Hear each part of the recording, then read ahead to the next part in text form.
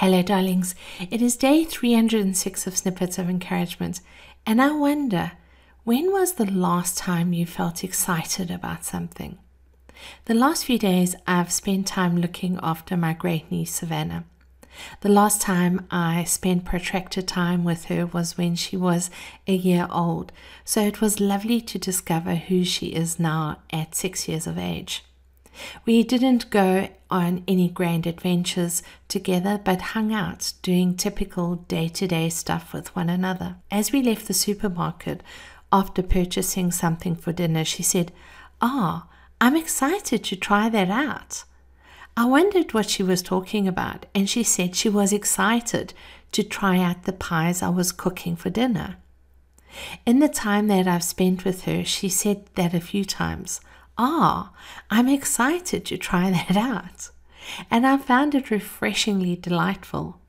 I've noticed that she's displayed a heightened sense of anticipation and enthusiasm, and as I've mentioned, these have been for simple delights.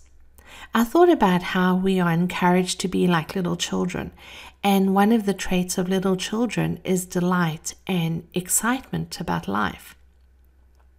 As adults, we tend to treat life as old hat and have a certain cynicism that we transmit into the world.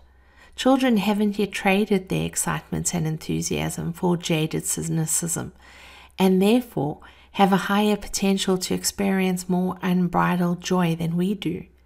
Have you found yourself curbing your enthusiasm, afraid to be disappointed? Perhaps you don't notice the simple joys and wonders that pass you by each day because the stress of daily life has entangled you. When this happens, we need to become consciously present in our lives and pay attention to all those things that are potential joy bringers. If we want to experience more joy in life, then we need to approach life with a sense of open-hearted wonder. This includes excitement for simple things.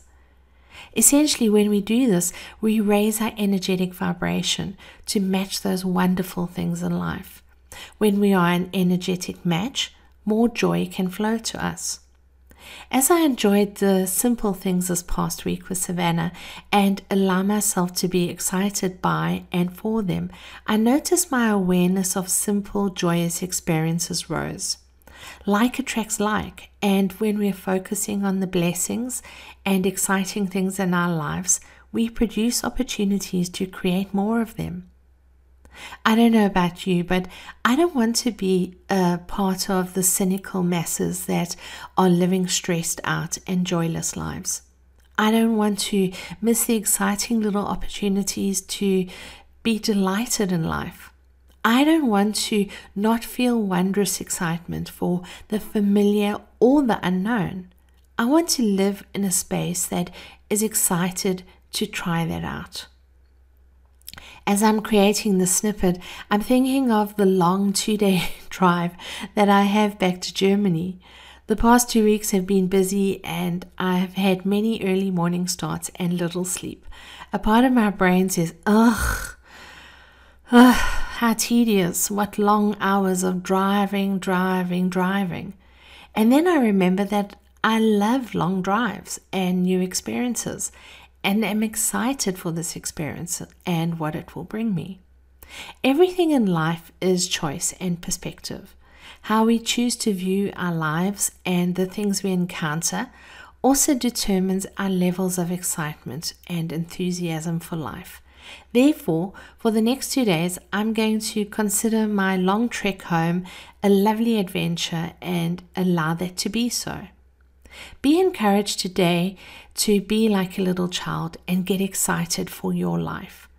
Look at your life through the eyes of wonder and allow excitement and joy to flow in, even in the tough moments. The whole life experience is wondrous, and if we forget that, we'll create nothing but misery for ourselves. So let's approach our days saying, I'm excited to try that out. And let's see what happens. You've been listening to Snippets of Encouragement with Angie Barnard.